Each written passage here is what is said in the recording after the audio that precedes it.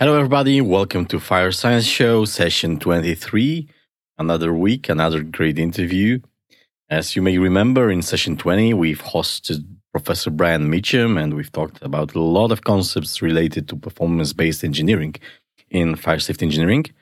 And in one of the questions, Brian said that maybe in FSE we should move towards other methods of calculating risks, like something he called maximum tolerable loss.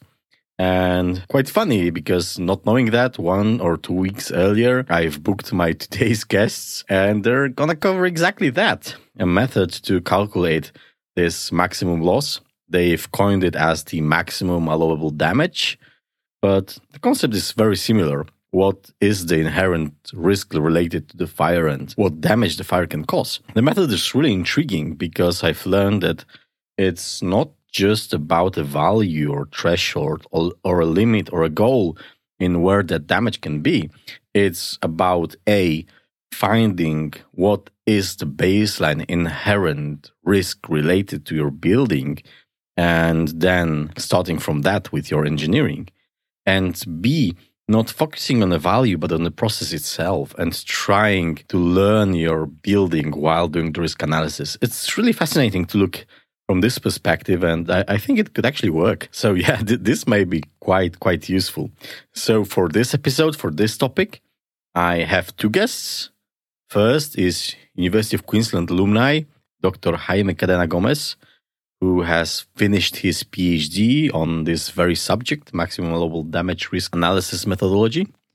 And I also have his supervisor, Dr. David Lange, also from University of Queensland, who is also a great fire scientist, very fit to talk about risk, because in his scientific career, he also has touched the risk concepts in structural fire engineering.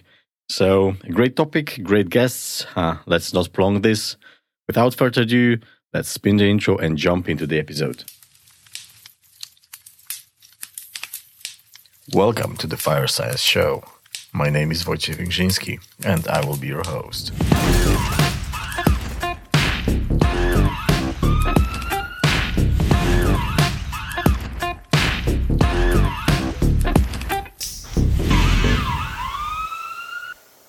Hello, welcome to Fire Science Show. Today I'm with two great guests. First, I have a University of Queensland alumni and now network fire engineer in Transurban, Dr. Jaime Cadena Gomez. Hello, Jaime. Good to see you here. Hey, Wojciech. Yeah, nice to hear you. Great to have you here. And yeah. I have UQ professor David Lange. Hi, David. Great to hear you. Great to see you. Hi, Wojciech. Great to see you. Great to be here. I'll just correct you very quickly. I'm only doctor. I'm a senior lecturer here, not a full professor, sadly. Before the podcast goes live, it's... I'm joking. Welcome. I'll work on it, yeah.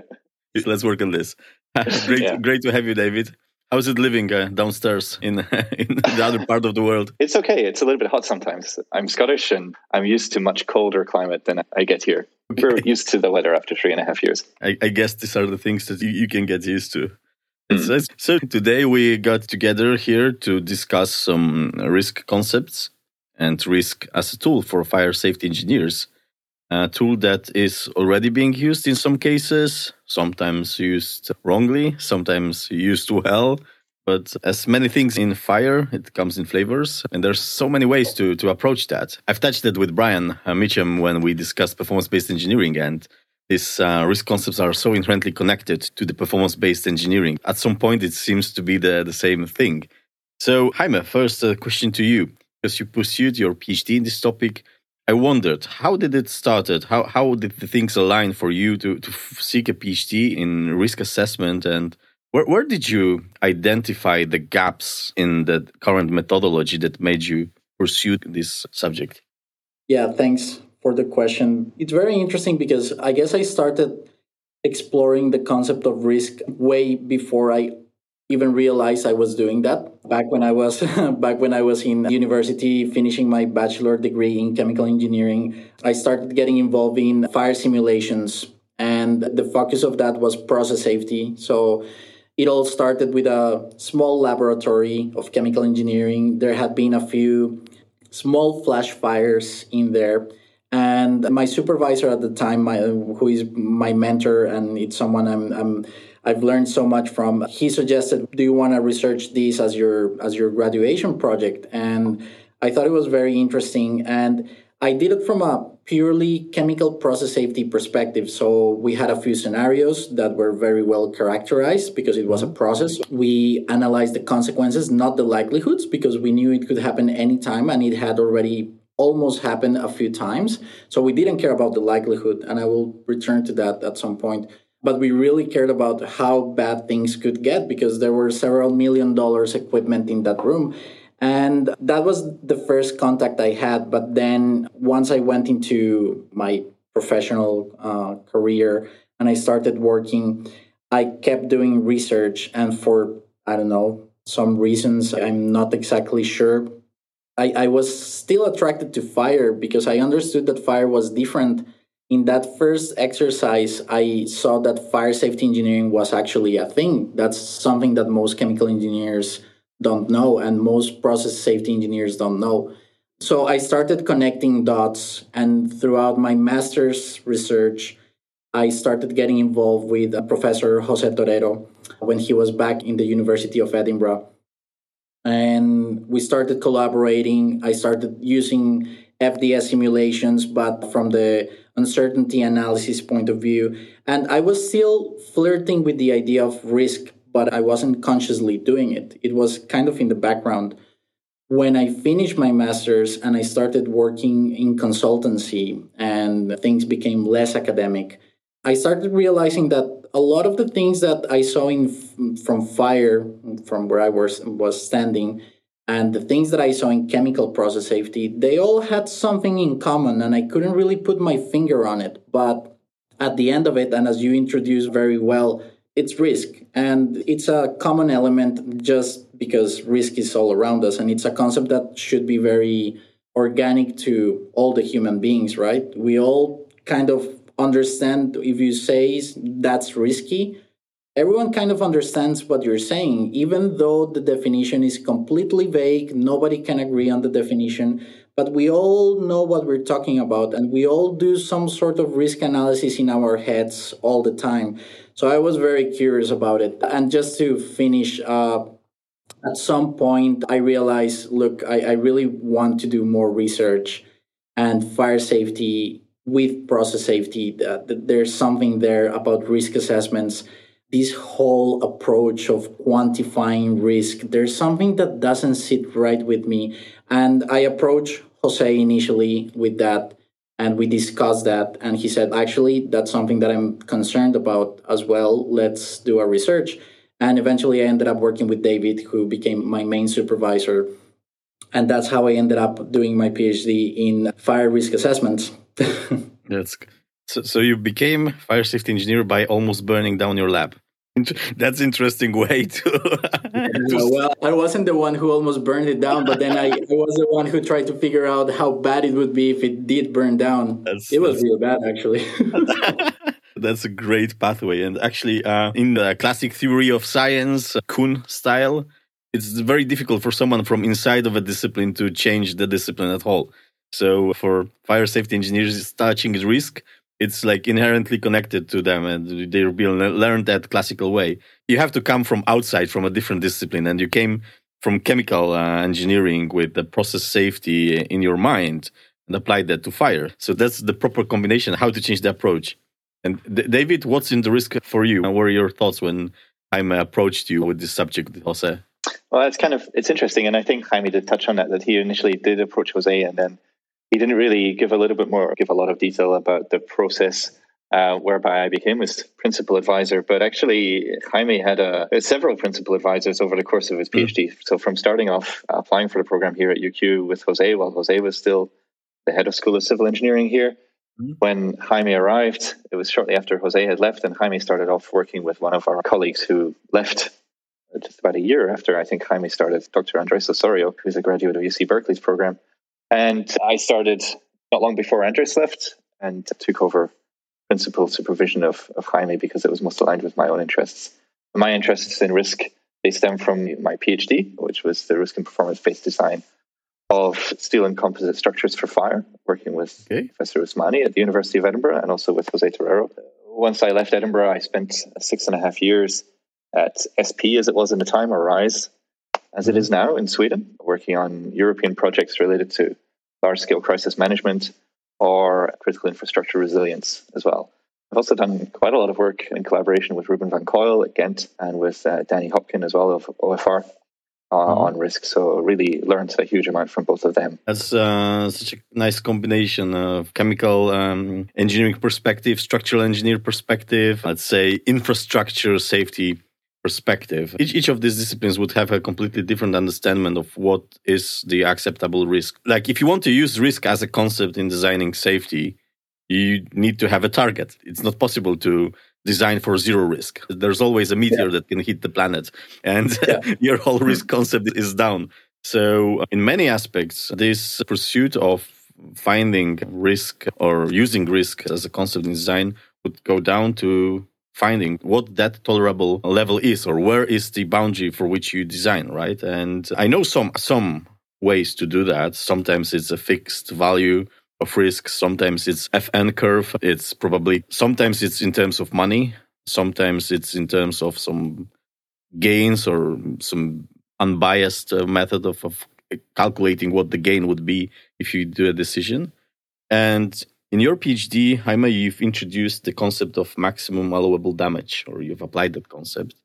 And that's really interesting. Again, I'm going back to the interview with Brian because that was like really powerful for me, that lesson I got from him. And Brian told that if we want to incorporate like risk or PBD, performance-based engineering design in general, we need to apply some better concepts in finding the targets. And he mentioned like maximum tolerable damage or something like that. I guess it's like a very similar. I was actually very surprised too, because I listened to the podcast and I was actually quite surprised to hear him say that. And I completely agree. Yeah, that's the basis of my PhD. And just to summarize it, there's so much uncertainty involved in designing a building for fire safety. And you don't know who is going to be there doing what kind of fuel load, what the distribution is. And you can make a lot of guesses. They can be even educated guesses. And you have a lot of even databases that you can use, but you don't know. You don't know. And I would like to have a conversation with an engineer who thinks they know, because we don't know. And even in my current role at Transurban, dealing with tunnels, all of these very complex infrastructure is designed within a very specific boundaries.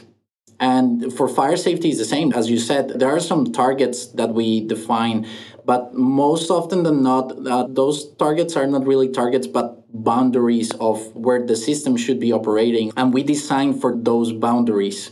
So if you have a warehouse, you will pretty much know how much fuel load and how it will be distributed. And that's the limit. Most likely you won't be able to have more than that of a particular type of fuel load, because your structure and your protection systems will be designed for that particular distribution of load. So it's kind of that idea of the boundaries, of the design boundaries, that led me to that concept of maximum allowable damage, which, as you said, I didn't come up with that. It's just something that we articulated because that has been used extensively, particularly in the insurance sector. And the way they use it is different, but it's the same concept. So when they are going to insure a building or a piece of infrastructure, they want to know, well, if you do have a massive fire and a bunch of things fail, and by a bunch of things, everything fails, what is the loss? Because we're going to have to pay for it. So will we actually be able to pay for it? And they do it from a more economic point of view, right? Because they're going to pay for it. It's infrastructure, it's property protection. But the concept underlying is the same. So what I wanted to explore with my research was, well, what if you use that concept not for money, not for an insurance payout?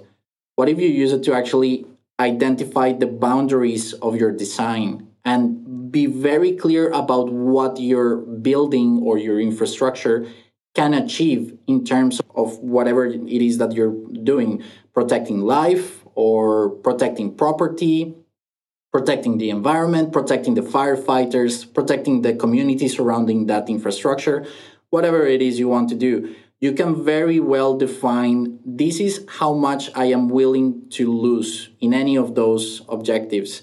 And you can then design backwards from that. And I guess that was where I found my first clash with all the other methodologies, which, as you said before we started, there are so many of them. And my intention wasn't to come up with the one that actually worked, because that doesn't really make sense. I don't think that's the case. You need to select them and customize them on a case-by-case basis. But what I did want was to provide an alternative that fits better with this framework of performance-based design, because it cannot be just reaching a target. A target can be very deceiving. You don't even know if that target is really what you should be striving for. While if you define the boundaries of the performance of your system, then that you do know. You will be able to make a safety case on that. You will be able to say, look, based on these conditions, the performance will be acceptable. The performance will be as intended. If you go out of those boundaries, I cannot tell you what's going to happen. I'm very sorry. And most likely the system will operate at some point outside of those boundaries. But that's a whole different problem. You will need to control it somehow. But as long as you remain within those boundaries, happy days, things will work. And I guess that was for me the main takeaway of the research I did, is not necessarily hitting a target, because that might not really ensure anything. It's more about saying we're going to have variability, we're going to have some boundaries. How do we stay within those boundaries and where those boundaries lay? So if I understood correctly, this is more oriented on figuring the outcomes of the fire events and quantify how bad that can be. And then based on your decision, how bad you would like to allow the fire to be, then design around that. Not just calculate the risk value in whatever form it is to say, okay, it's below my risk limit, so it's good. If it's much below, I can cut some stuff. If it's a little above, I can add some stuff. So it's more focused on this like critical path to the worst case scenario, right? Yeah, correct. So if you think of a compartment inside a building and you have a fire, and that fire is going to start producing both heat and smoke, then you need to figure out, well, what are the consequences of that smoke being produced in that compartment? All right, maybe that will be acceptable. Maybe it's a storage room. There won't be anyone. You will just lose property. All right, fair enough. But let's say that the heat is enough so that you actually lose structural integrity of the door, and now that smoke is moving into the rest of the building. How far are you willing to accept that smoke to travel and to accumulate before it causes trouble to the occupants? And I guess these are very basic concepts of fire safety engineering. This is nothing new. But the difference with maximum allowable damage is that we really push those boundaries of how bad things can get to understand what the building can actually do in terms of performance.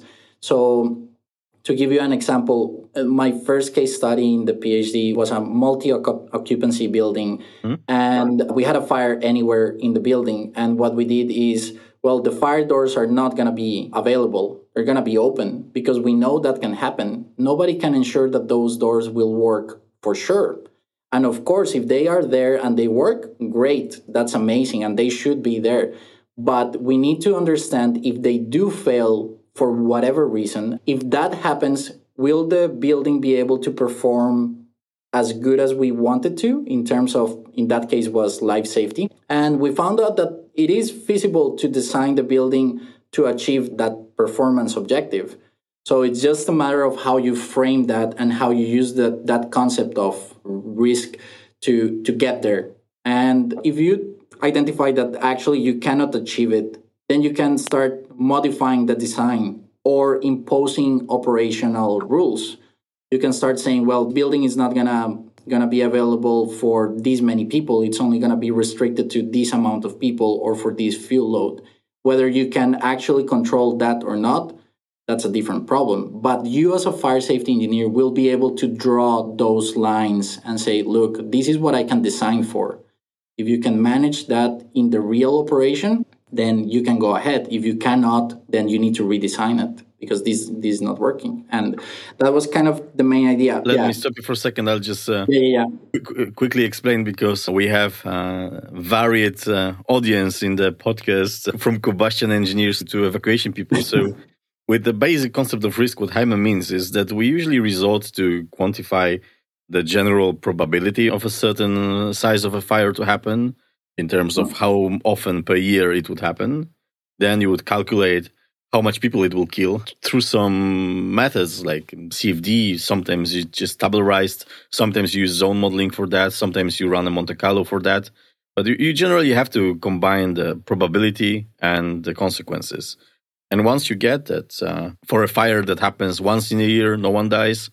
For a fire that's probable in like 1 in 100 years, 10 people dies. You end up with some value of risk when you multiply them together.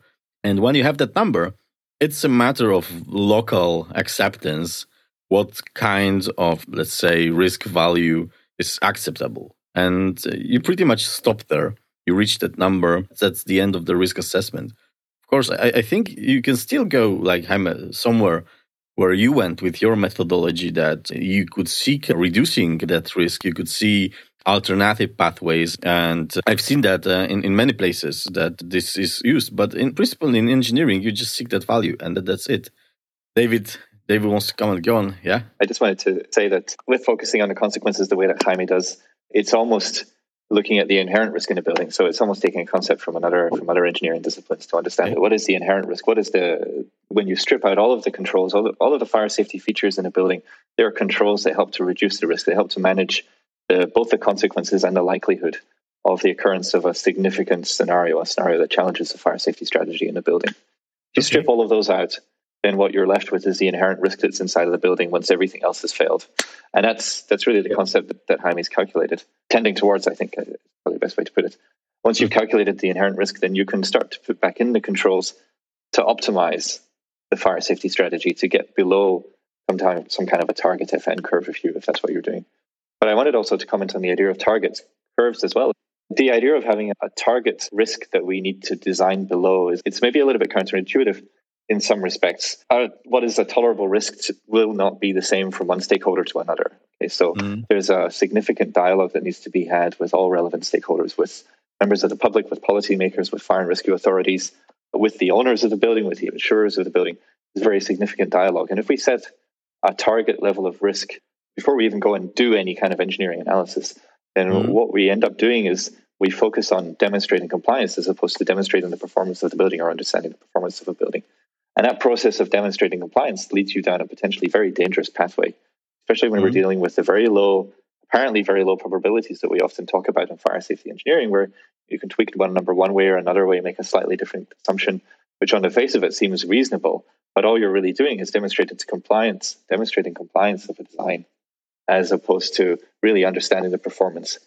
The point that I'm trying to get at is that if you go down the route of trying to understand the performance as opposed to demonstrate compliance, then you can have a conversation with all of the stakeholders about that performance and understand, is this a risk that you are willing to tolerate as a stakeholder? Yeah, and on the back of that, if you do an analysis where you understand that inherent risk and you're happy with that risk, you're willing to accept that, you have a conversation where different stakeholders say, yes, even when all these different things fail, we're willing to accept that risk.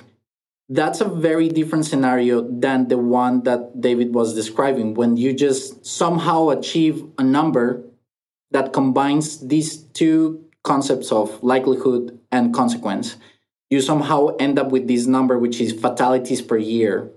And because you achieve this number, then you're in a situation where you pass, where you are, between quotes, safe. And the reality is not that. No building in the world will stop burning because you got a number right on your calculation. That's not going to stop any building from catching fire. That's not going to stop things from going wrong. That's not going to stop scenarios from happening just because you didn't think of them. And at the basis of both approaches, both what I came up with in the PhD and in a more traditional risk assessment, you have the same problem, and it's coming up with the scenarios. And that's why in my methodology, we were pushing for the most challenging scenarios possible, because at least that gives you a sort of boundary for that inherent risk. But when you do a more traditional approach, you rely on your expertise and your previous experience to come up with the scenarios. And how many are enough? Are you actually capturing all of them? What if this is the first piece of infrastructure that is built of this type? Nobody will have any reference for the scenarios.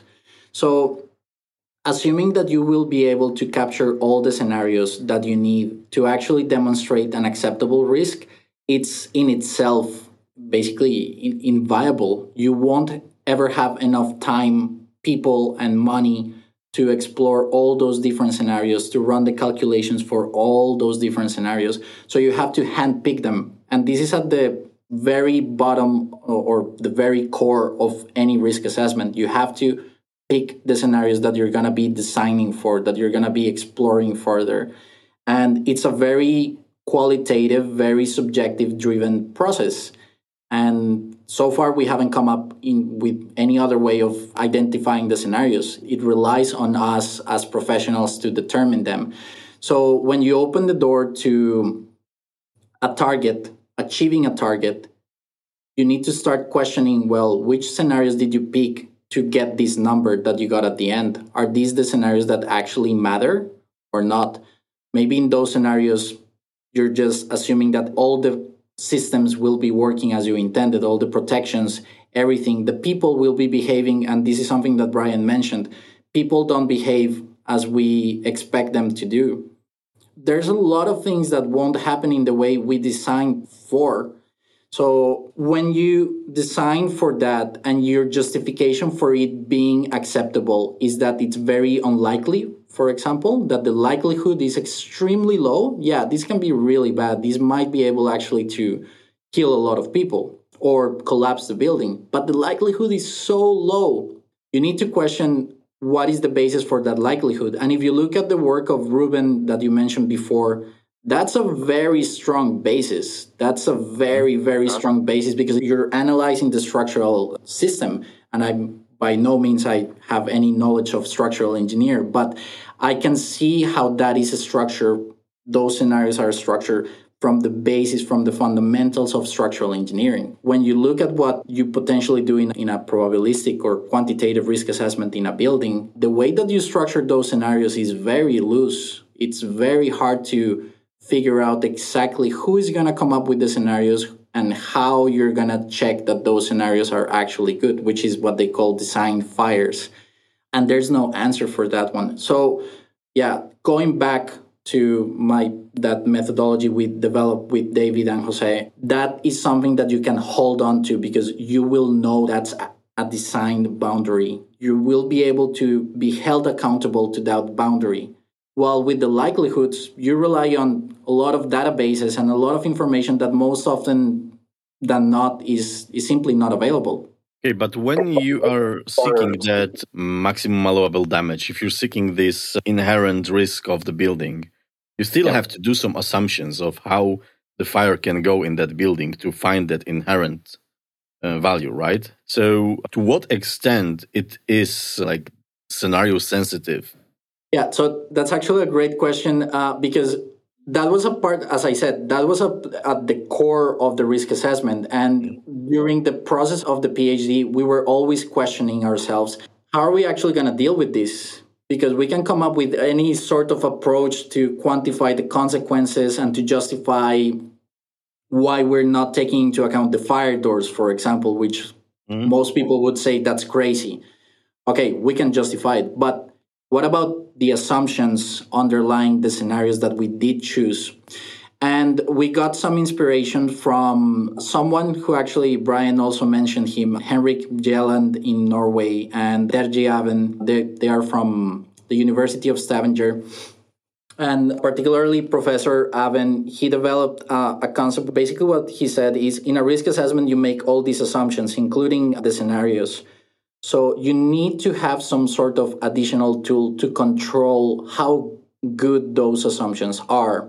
And because of the definition that he uses quite often of risk includes not only likelihood and consequences, but also the strength of knowledge, basically how much knowledge you have underpinning the whole assessment. That's where he got an additional tool, which is the strength of knowledge. So basically, in my methodology, in maximal allowable damage, what you create while you're doing the risk assessment is that you create a library of assumptions and inputs and parameters, and you start judging how good your knowledge is about each one of these, which is, I admit, quite a, what would you say, that very intensive work to do, because basically you need to check yourself all the time.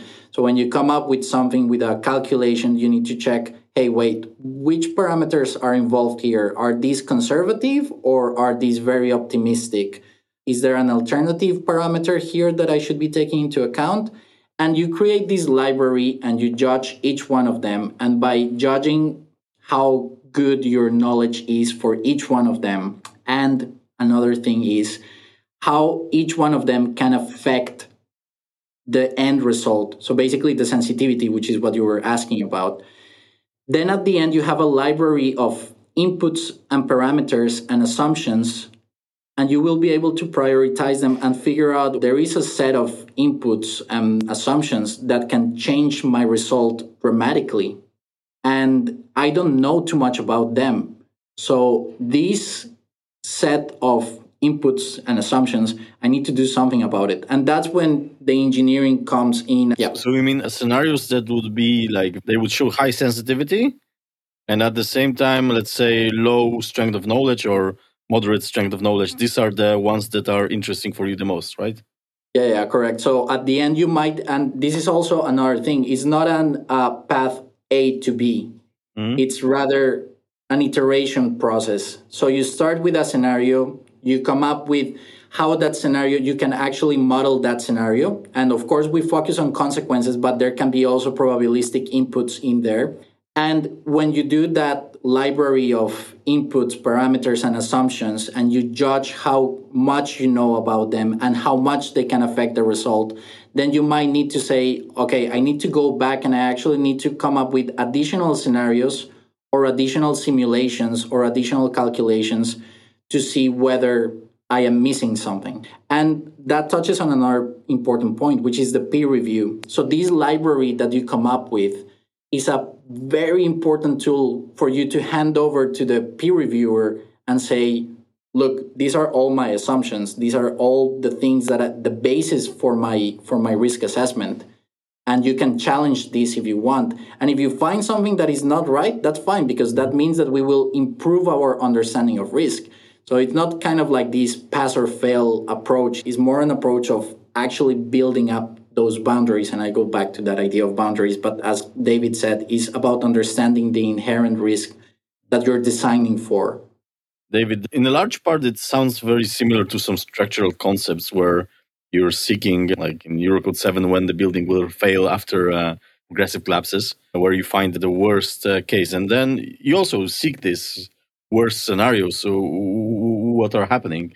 Can you draw some parallels here to the existing methods that people could take from like civil engineering?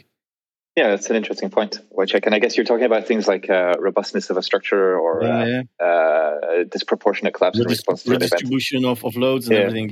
I think it's fair to draw parallels to some extent between those concepts and what Jaime is talking about. What he's actually done with the methodology is once you strip out all of the active controls, which is what he's doing, once you strip out all of the active controls, if your design is going to be able, if what's left of the fire safety strategy, the compartmentation, the egress strategy, and so on, if that is able to support a level of performance or provide a level of performance that is acceptable to all of the stakeholders, essentially what you have is a very, very robust design. And what I said before about everything else just becomes optimization.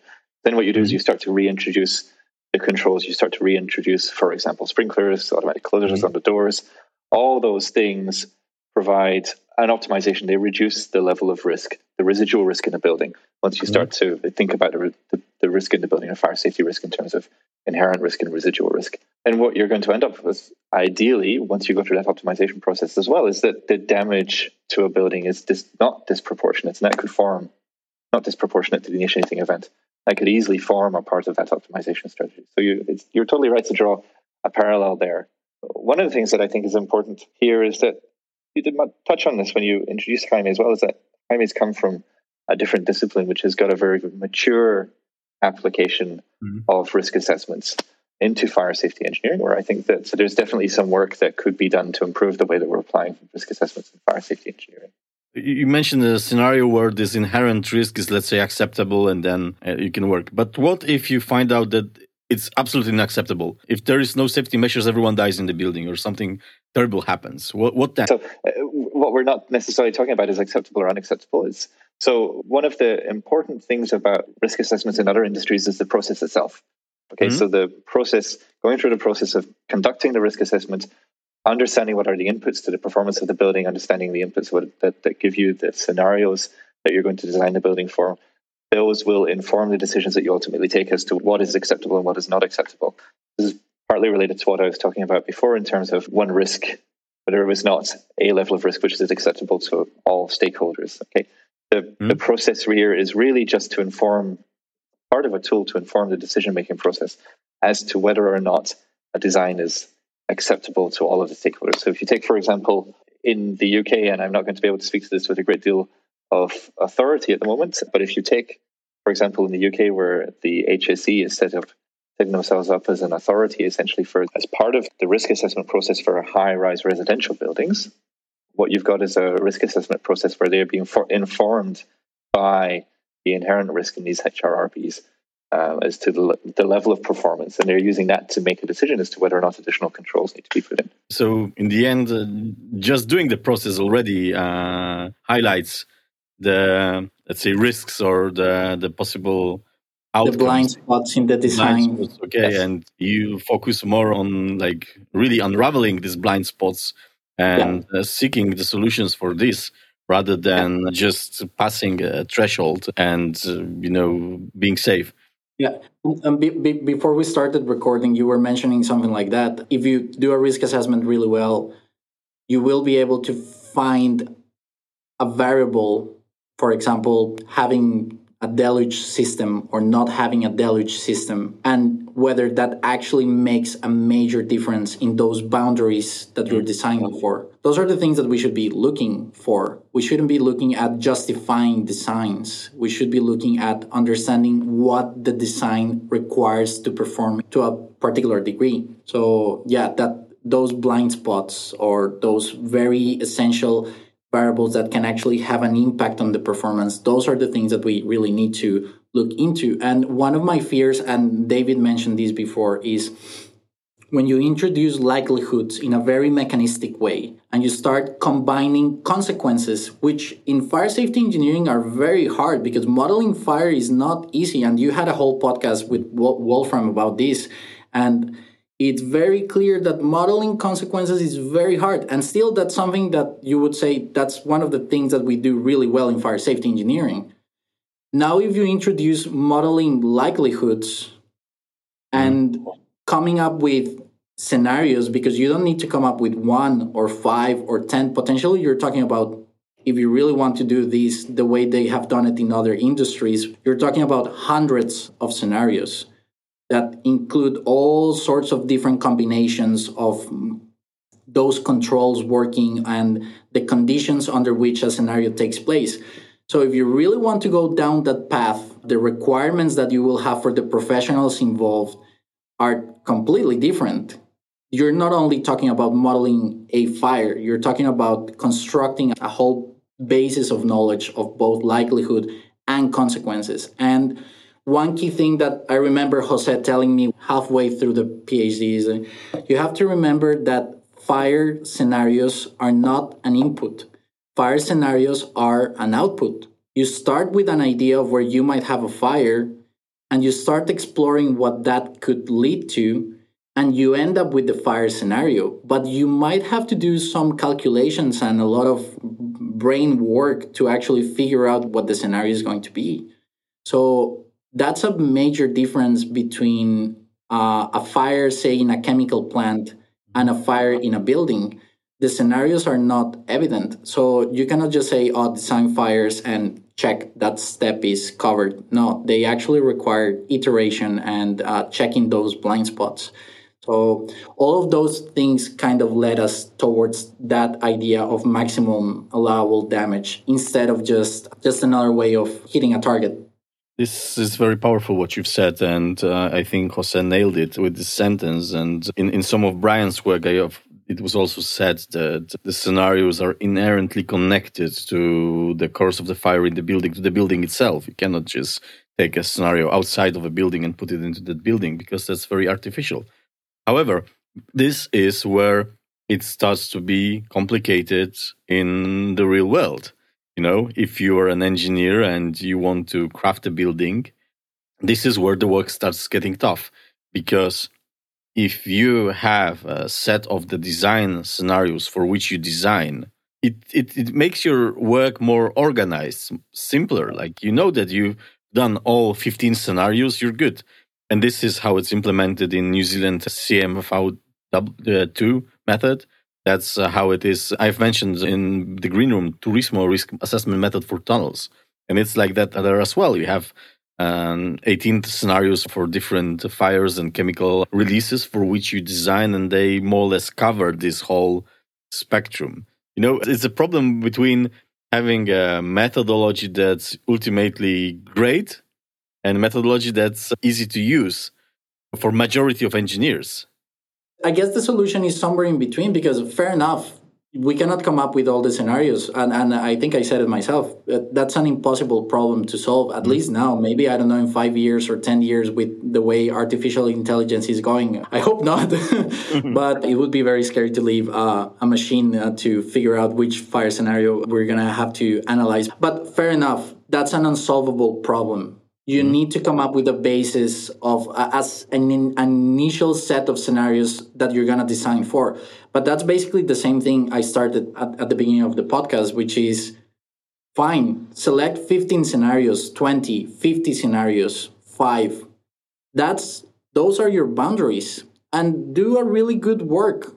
Take each scenario and really understand how much you know and how much you don't know about those scenarios. See where the sensitivities are and explore the hell out of them, each one of them. That will give you a basis for design, and that will give you those boundaries. If that's what you can do, go ahead. David has something to say. Yeah, I'm super excited. I've been sitting here waving at the camera for a while. No, I just wanted to say that one of the issues, though, and so the way that you described that, Wojciech, was really good. You talked about an engineer crafting a building. It is an inherently creative process. There's a great deal of creativity. It's an explorative design process.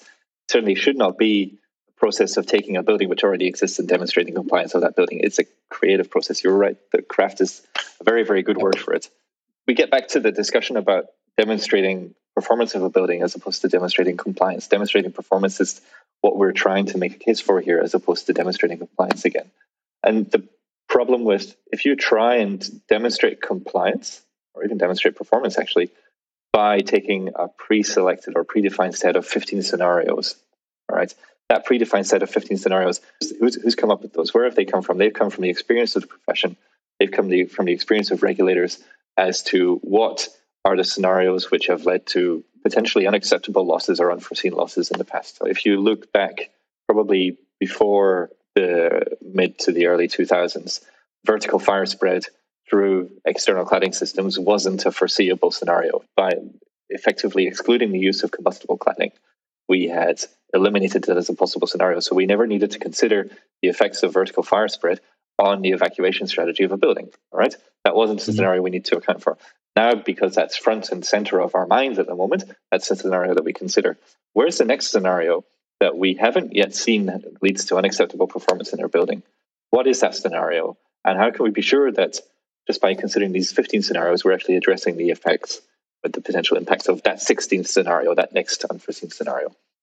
This goes back again to the idea of demonstrating or calculating or determining the inherent risk in a building, understanding what is the worst possible performance that we can have in this building. I'm very excited about hearing you say this, because taking the experience from chemical process safety, we have a list and we have some books and even legislation that tells us these are the type of scenarios that you will expect, say, in a gas processing facility. But you don't have a predefined list of scenarios. You have to go through that very painful, creative process. It's a brainstorming process, and they're actually defined as brainstorming exercises of putting together all the design engineers, electrical, control and instrumentation, chemical, mechanical, and you brainstorm the scenarios. And as a facilitator of these exercises, you know which type of scenarios you're targeting, but you don't know the exact scenario. And that creative process is the first step in coming up with a plant, basically, and with the safety features that plant will have. It's a very creative process, and you cannot really jump it or skip it by saying, well, this is a gas processing facility. Here are your scenarios, because each facility will be unique. And there have been even studies where they have compared the same exact plant in two different countries, and the risk is not the same. That's interesting, because I was just thinking about how we design bridges. And you have this set of, at least in Poland, you have a set of standardized bridge designs that you can just pretty much adapt it slightly to your needs. But it generally it comes pre-designed, and you know what this bridge will hold, what are the performance parameters of that. And you should just build that bridge if you need to cross a highway. And if you need to build a landmark in the middle of your town, you go and fully design that from scratch. And the same in here, like in fire, we will not be able to use these complex methodologies for all buildings. And I don't think we should be, because there are many buildings that we could call common. You've investigated some residential scenarios in your PhD, but I'm sure you could come up with some common designs for small to medium residential buildings, for which you could actually do this super complex methodology, go this iterative process, build your library, have the library peer-reviewed, and then share this as the worked out example for a common case. And then it could be a starting point for an analysis of a different person that, okay, this is a common case. Let's check out if the scenarios here are the same that I would expect in what are the scenarios that I don't expect to happen, what are the scenarios that are outside of this analysis, and then build on that. And that would be quite an efficient way to design a common building. I was just going to say, but you still have, in what you're describing there, you still have that creative process. You still have that brainstorming process. There's still a need to, in what you're describing. It's not that you can take it from the shelf and just print out the building. But you would need a starting point, Yeah, it's the challenging components of the process are what matter. The mechanistic parts of the process are not important. Arriving to a number, getting the nice FN curve, all of that is not important. The important part, as David highlighted, is the understanding. And if we don't understand the inherent risk, which is at the basis, and I didn't clarify that, but that's the starting point of building a chemical plant as well, understanding the inherent risk. And then you create layers of protection around that inherent risk. So if you don't understand the inherent risk, you cannot pretend that an FN curve is going to provide you with enough evidence to say that a building is going to be quote unquote safe. It's just giving you a number. That doesn't mean anything else. And you need to start digging into the scenarios, into the assumptions, into the models that you selected, the way that you run those models. And that can become basically a forensic process if you're a peer reviewer and if you don't have a very structured way of presenting this study, which is one of the things that we strive for when we came up with maximum allowable damage. This has to be something that can be packaged and can be systematically investigated by a peer reviewer without having that person say, what the hell did they try to do here? Or how did they come up with this? Or no, it has to be very well structured and say, here are my scenarios. Here are the sensitivities. Here are the blind spots. This is what we've calculated, and this is the end result. These are our design boundaries. This is what our conclusions. So that's one of the other problems that the experience in chemical process safety has shown, that when you have one of these very complex risk assessments, if you don't specify a good structure for them to be carried out, when you have a peer review, usually from a government body or from the state body, if you don't have it well structured to begin with, they cannot do anything with it. They just have to make a choice of whether they want to believe in it or not. And that's not a good way of figuring out if a system is going to perform well. You really need that peer reviewer to be able to understand the whole workflow and to also be part of that journey of understanding the risk, not just saying yes. And for the final thing, I'm not sure if I missed it or maybe it's not in the method, but how does the method interlock with like other branches of engineering? Because you don't want to design fire safety engineering in a silo. You don't want to be in your bubble where you would do all of this and then comes the structural engineer and changes the outline of the floors. Or worse, there comes some other engineer who turns your facade into combustible hell without you knowing. So where does this interlock with the rest of the building engineering? I'll have a go at that first. Again, a very good question, Wojciech. And it actually speaks to a concept which is gaining a lot of traction here in Australia, which I think is quite common for a number of high-profile projects and probably in a number of different jurisdictions as well. This idea of holistic design, where the fire safety engineer is involved from concept design all the way through to completion and handover of a building, interacting and interfacing with all of the other engineering disciplines. I think one thing that's important to recognize with fire safety engineering is that we're in a very peculiar place, potentially is the right word for it, in comparison with some of the other engineering disciplines, isn't it? We're able to impose additional requirements on, for example, the structural engineer, on the facade engineer, on the mechanical engineer, on the HVAC engineer, whereas not all of those other engineering disciplines have quite such potential to influence all of the other members of the design team. But the role of the fire safety engineering, the design team, can actually be quite central, bearing in mind that it can be quite central. The argument for fire safety engineers to be involved from concept design through to completion is very, very clear, and having input in all other aspects of the design is quite clear as well. The benefits of them having input at all stages is quite clear, I think. And as the design evolves, you can come back to this inherent risk and just compare with that and see if you worsened or improved things. I may want to add something to this interlock. One thing that we didn't touch on is the probabilistic part. And we did get a lot of fire thrown at us because of being perceived as advocates of only deterministic analysis. And that is not the case. And actually, one of the final case study of the thesis was more of a property protection kind of case study. And it was a structural. So that was quite a challenge for me. And I was really thankful that I had David guiding me through it. Although it was a very simple case study, but because it was structural, we could actually play with stochastic inputs. So it was maximum allowable damage. We were trying to figure out the inherent risk in that design. But we were able not to just get one single answer, which in this case was property loss. So it was just not one number, but we could actually get a distribution of loss. And that distribution came from those stochastic inputs, which had to do with the mechanical properties of the roof beams and so on. So I wanted just to add that, just to make clear that all of this is compatible with that stochastic information where available. But we don't go into this realm of coming up with how likely is a fire here instead of here. Because as I said at the beginning, and I guess we go full circle, we don't know. It's a good closing point that there are still challenges. Jaime, David, thank you for introducing us to the maximum level damage risk assessment method and work you were doing at UQ.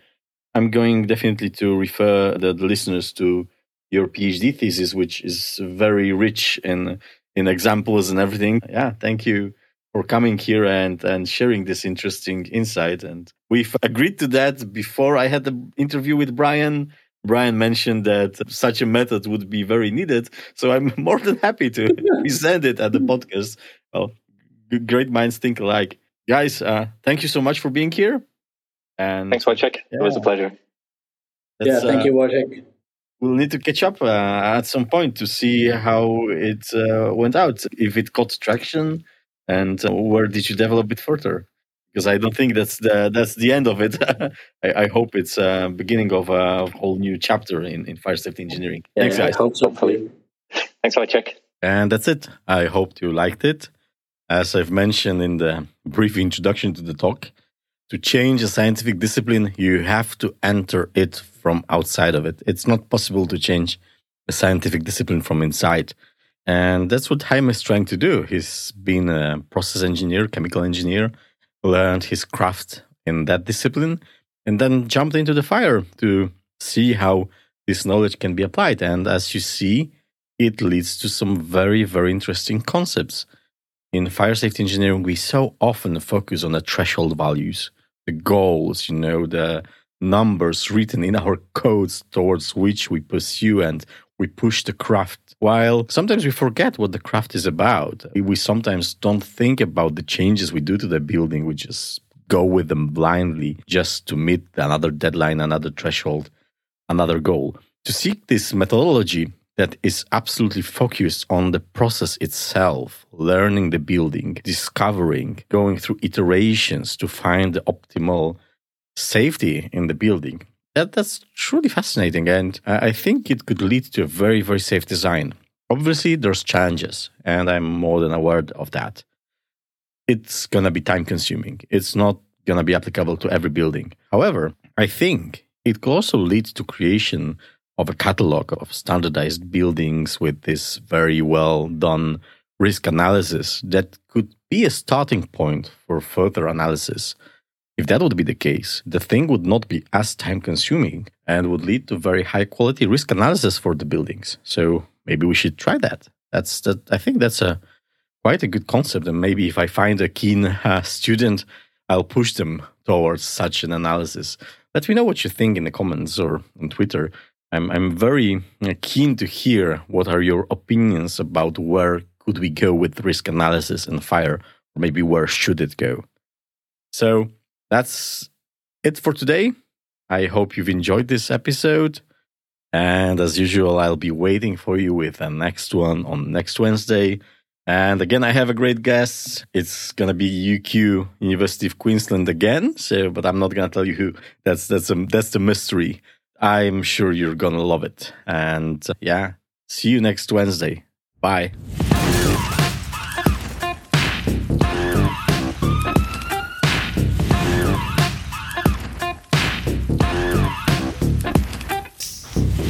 This was the Fire Science Show. Thank you for listening and see you soon.